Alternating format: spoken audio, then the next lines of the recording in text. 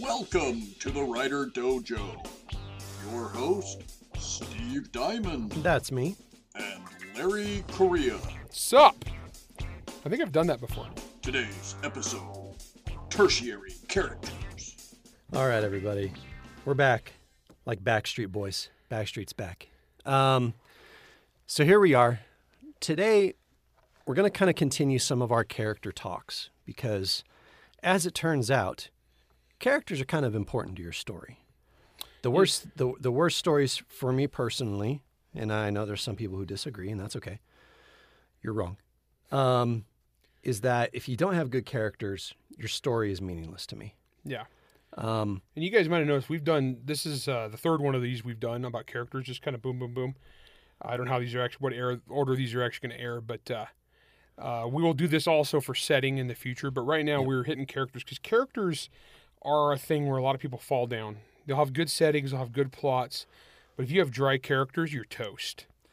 And regardless of which way you decide to enter your story, whether we're talking about, a main character or whatever, really got you excited to write this story, or a really, really cool setting idea got you to write this story. Regardless, this episode is important because what we're going to do, we're going to talk about different kinds of characters and how they influence your world and how they influence each other and some of the different ways in which you can write them and some of the pitfalls, things to watch out for. So, Larry, let's talk about kind of the different levels of characters that there are in a book. You're kind of your main line, top shelf, characters, and then kind of go down from there to kind of secondary, tertiary, super side characters. That's the way I describe it. It is primary, secondary, tertiary. And what I mean by that is your primary characters, these are the guys that you are devoting time to. These are who the readers care about. This is who the book is named after, This is The Witcher. Okay? Yeah. This is James Bond. John Wick. Okay, these are the guys that are the big deal characters. We talked about building them a little bit, protagonists and antagonists. These are usually your point of view characters when you are writing first person, or your point of view characters when you're writing a third person, that most of your scenes are going to take place with. Mm-hmm. Either they are the person narrating it, it's through their view, or they're who it's about is somebody else is watching them.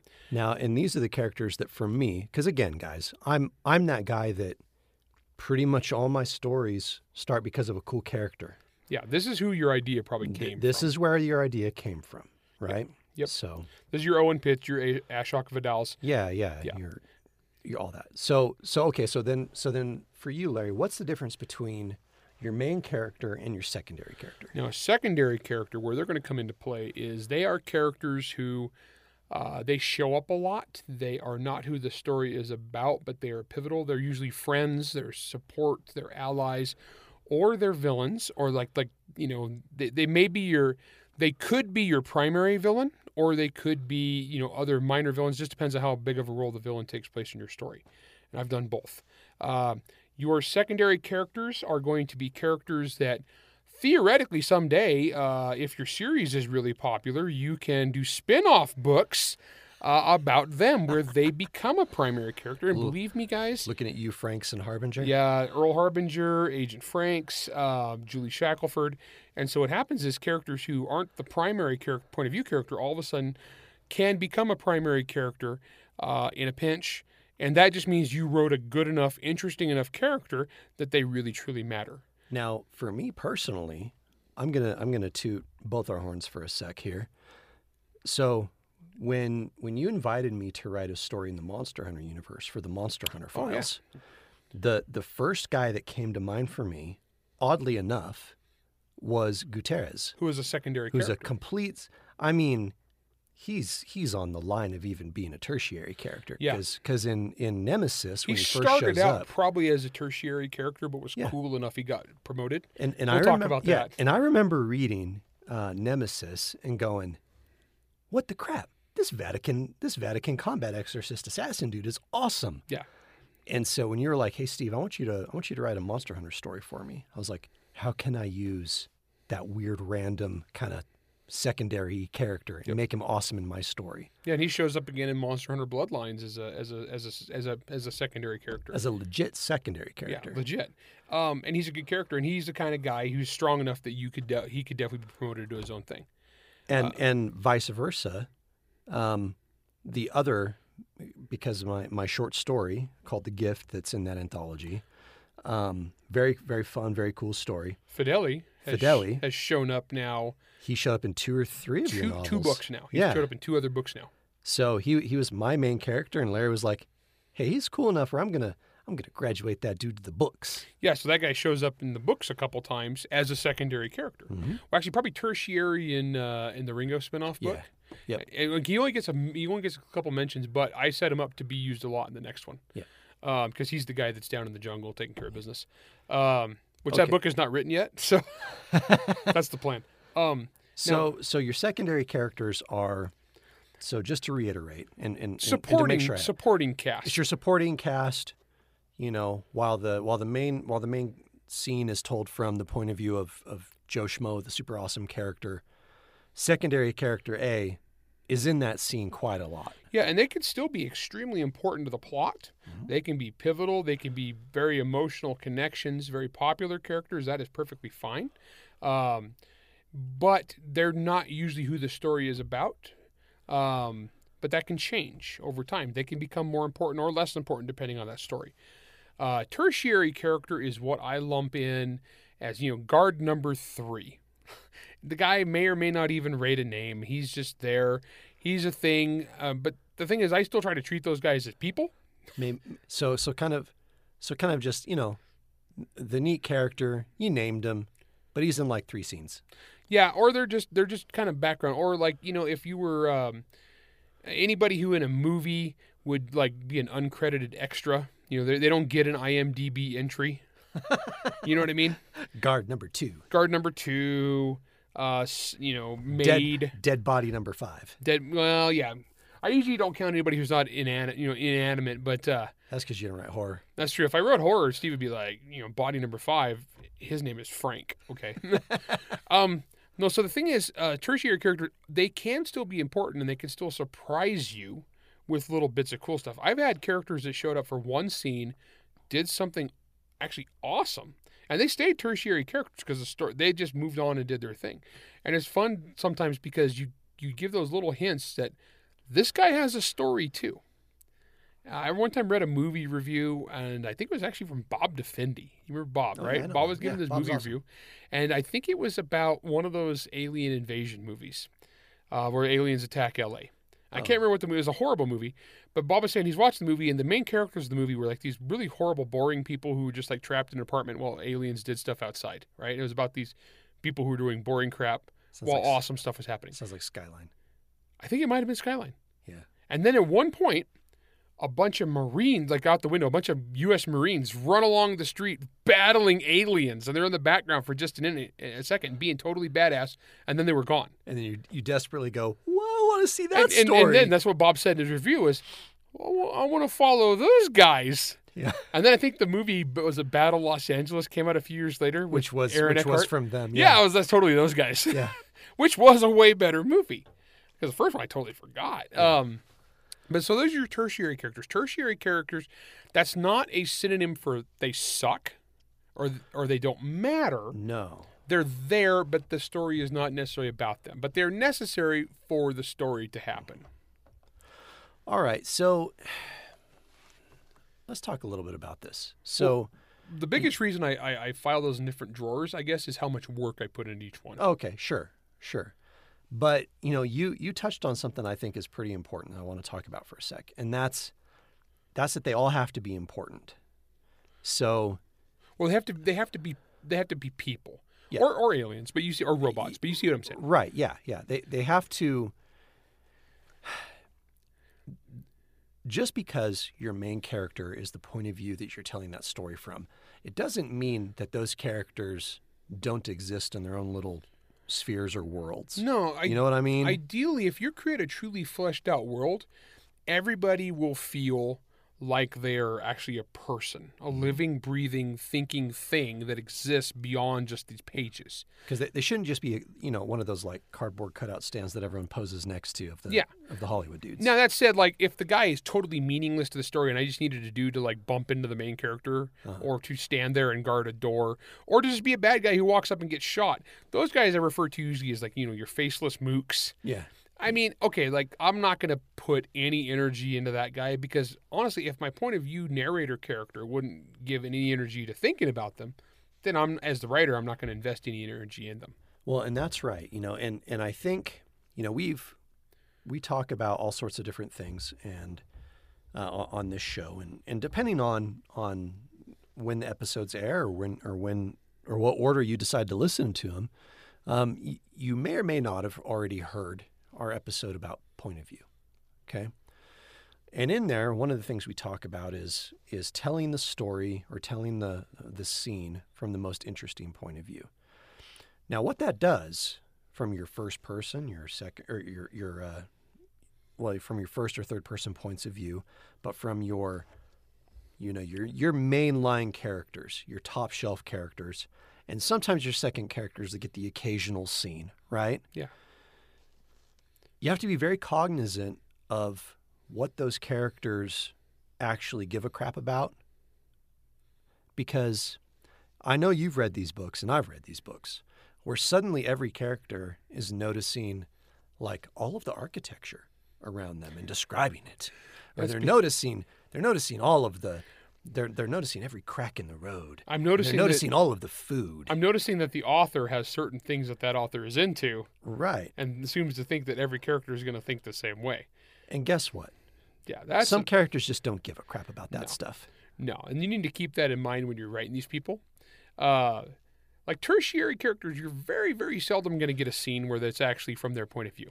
But I've done it a few times, usually when it's going to be something like where everybody dies, and like I'm going to blow up the ship or whatever. I'm going to blow up or they're going to get chucked out a window. But I wanted to write a scene from that guy's perspective, but I can't kill any of my characters that I need or that I have anything invested in.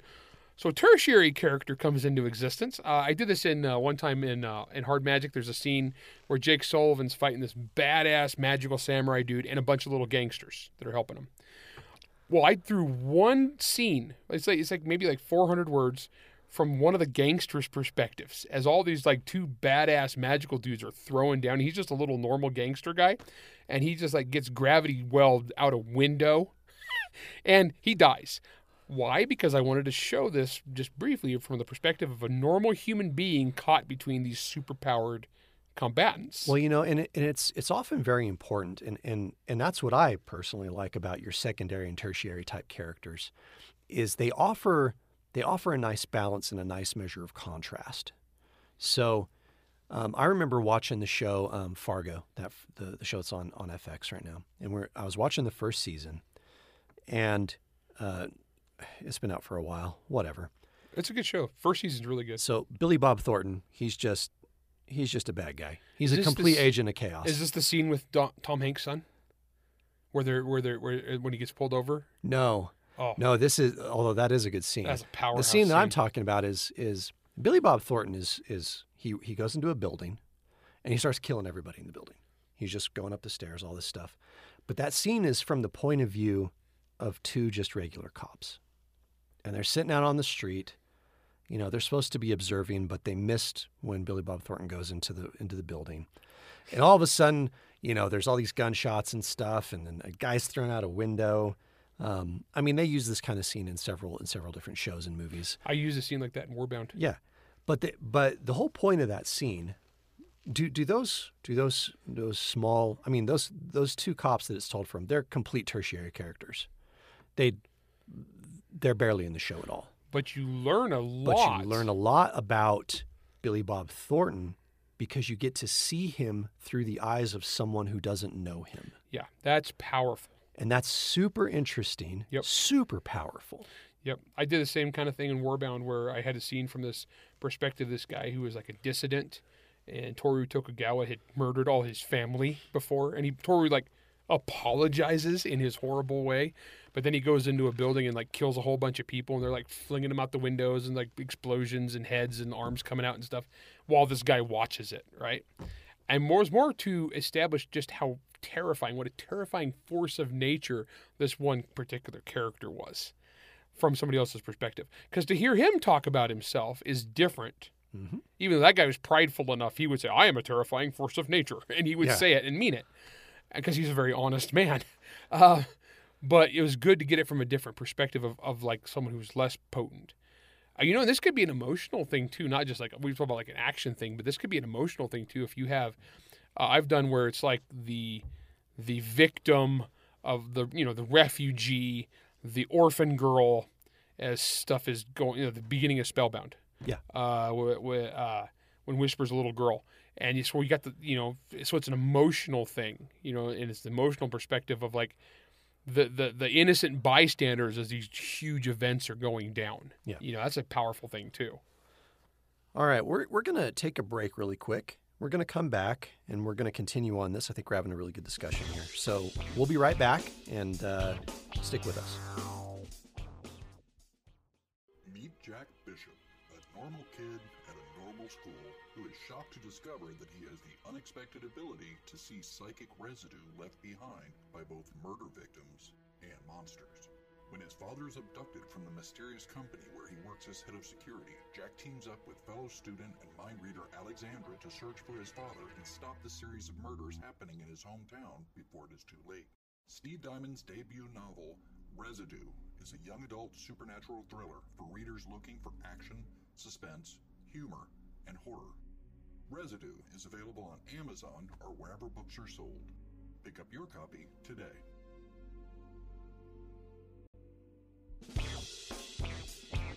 All right, everyone, welcome back. We hope you had a great break. If you're listening to this, hopefully the commercial was entertaining, and hopefully you bought whatever it was advertising, if it was advertising anything. And if not, go to Audible and Amazon and buy our books. That's what we say. Anyway.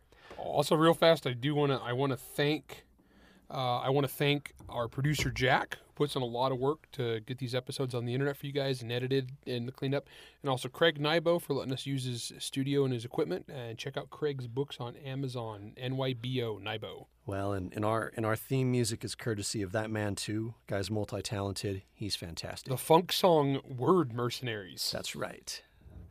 All right, so let's continue talking about characters and kind of the levels of them. Now, I know one of the things that you want to talk about is when it comes to your primary, your secondary, your tertiary type characters, how often for you, Larry, do those lines end up blurring? All the time. And that's something I need to specify too. I realized as I was talking on that first part, this is kind of like my little handy tool of how I segregate these people into different boxes of how much work I'm going to put into them. That said, it's blurry lines. This is not hard and fast. A secondary character can easily rise in importance as the story goes on, and it could be argued that they are a primary character now because so much of the story involves them. Or they're just so powerful or they're so interesting that when they come on screen, they steal the scene. You hear about that in like Hollywood productions where so and so steals the scene and chews the scenery. Sure, it's like Lance Reddick's character in John Wick. It's Lance Reddick's character in anything. Well, yeah. Lance Reddick walks in and goes, "Bosh," with his voice. Yeah. That voice, it's amazing. And Lance Reddick just steals scenes. And so sometimes you'll have this in writing too, where you just have a character who's so cool that people just love him. And I've had this in Monster Hunter several times where there's characters that are just so popular and beloved, the fans love them, and they're just developed that so when they pop up, they are their own thing, and people love them. And then I could list, I guess in my head they're secondary characters because the story is not about them. They're supporting characters. But basically Trip, Holly, Milo, Skippy, Ed, Gretchen, Mr. Trash Bags. Well, and in the beginning, Harbinger and Franks. Oh, yeah. See, so that was originally Earl. Myers. Yeah, Myers. These are, oh my gosh, like Franks and... Jefferson. Yeah, see, Grant even grew from like being this minor little pain in the ass character to being like a major pivotal dude. Yeah. Who's actually done a lot of cool stuff. Who basically gets a bad rep. We talk about point of view, but Well, yeah, and that point of view it's book character, 5, right? yeah. It's a nemesis, right? Where he's like people keep forgetting I'm kind of awesome. I'm kind of a bad because he takes out this demon, right? He fights this major demon, and he beats it. And he's like, people forget I'm kind of awesome. Yeah. It's like it's not fair, man. It's just because the main point of view character hates his guts, Yeah, so he's biased. It's not his story. Yeah. It's not. And so, but those characters would be secondary characters, but especially the longer a book goes or the more you develop a series, the more you're going to give all the other characters a chance to be people and to shine. And that's wonderful. And sometimes a tertiary character will make a jump up because they were just so cool that, the audience loved them or I loved writing them. And all of a sudden, like they're important. Now, the funny thing about this is I know you do this. And when I was writing the initial draft of Servants of War, and Larry and I we'll have a whole episode closer to when the book releases that's just talking about our process. Yeah, we'll go through the whole process of that one. But there was one character in there who's kind of the quartermaster for ammunition and guns and stuff for the main sniper character that we have. Yeah. Now, for a lot of people, that would just be a guy that your main character goes in and says, "Hey, I need my ammo. I need bullets." And the person passes it back to him, and the main character walks out, and nothing matters. But you see, I know Larry. I'm a gun nut. And Larry's a gun nut, and Larry loves him some secondary and tertiary characters, and kind of all the blurs in between. So I wrote this character, and I remember specifically telling Larry after I wrote it, I said, "Larry, I wrote this little minor character that you're going to really like, and you're going to end up writing a bunch about because you like him." Yeah, and I actually wound up later on having him invent something that was actually really cool for one of the action sequences because we have these great big arm cannons on the suits that are made out of dead golems. And I figured out how the gun worked using like late 1800s era technology. And but basically he comes with a shotgun shell canister round for it. So when they're fighting this like mob of ghouls, the main character Glaskov is like blasting like 8 of them at a time.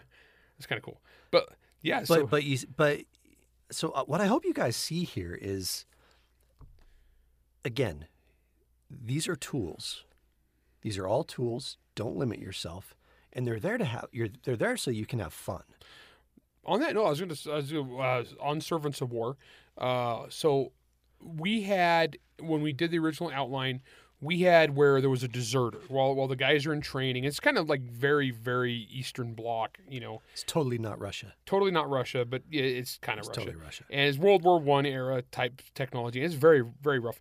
And so they don't deal well with deserters. And so there's this one point a guy deserts and he gets captured and he dies pretty horribly in front of everybody because they kill him horribly in front of everybody.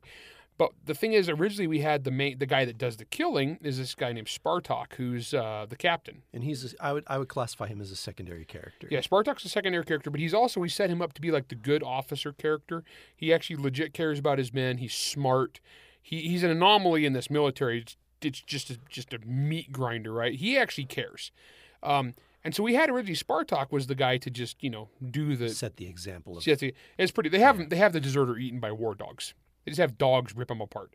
And when we had that, I was like, it didn't feel right having a guy who was supposed to be a character that we wanted the audience to like and to root for be that brutal. Not that he wouldn't, it's just it gave the wrong vibe for that scene. So I introduced a commissar character who was a tertiary character who just comes in, he's just a jerk and kind of a scumbag, but he's handy for other places. Anytime I needed to enforce the petty bureaucracy of the Tsar's awful military, it's through this guy. Right. And so it enabled me to keep one character more in line with what we wanted the audience to feel. So we're just manipulating you guys. Yeah. Now let's talk about the reverse, though, because sometimes popping them out. It's really important to realize when a character does not need to be there. Yep. So, absolutely. I mean, you hear the phrase a lot. It's a screenwriter phrase for kind of in the TV and Hollywood era, but it applies equally to authors, and that's the phrase "killing your darlings." Yep. Right. I always heard "kill your babies." Yeah. Yeah. So, I mean, I'm a horror author, so probably, you know. So there are often times in which you're writing scenes and you're writing characters, and look, when you're creating those characters, you're super enthusiastic about them. They seem really neat. They seem really cool. You're writing them. But the reality is, they're not accomplishing anything. Yeah. They're just there because you like the character. Are they helping your main characters accomplish anything? Are they helping your plot? Are they essential to conveying your setting? If you can't say yes to those sorts of things, then why are they there? They're taking up space. Taking up space. I've seen where less skilled writers, like new guys, I've read books from guys that are, it's like the first novel, where you can tell they had somebody set up to be a main primary character, but they just weren't that interesting. So the first part of the book, that guy's like a big deal, but then there's like a secondary or tertiary character who's actually really cool, and as the book comes on, that guy becomes way more important and gets more and more screen time. And if you were to graph it, it's like main character drops, secondary character becomes main character. And the thing is, when that happens, it's a little jarring to the reader because it's really kind of obvious. Yeah. Now, it can be done well. I've seen where the main character has been done and then just got killed. There's a book, Riley's Luck, by Louis L'Amour. That's the one where out of nowhere, he blows away the main character. Yeah. It's awesome.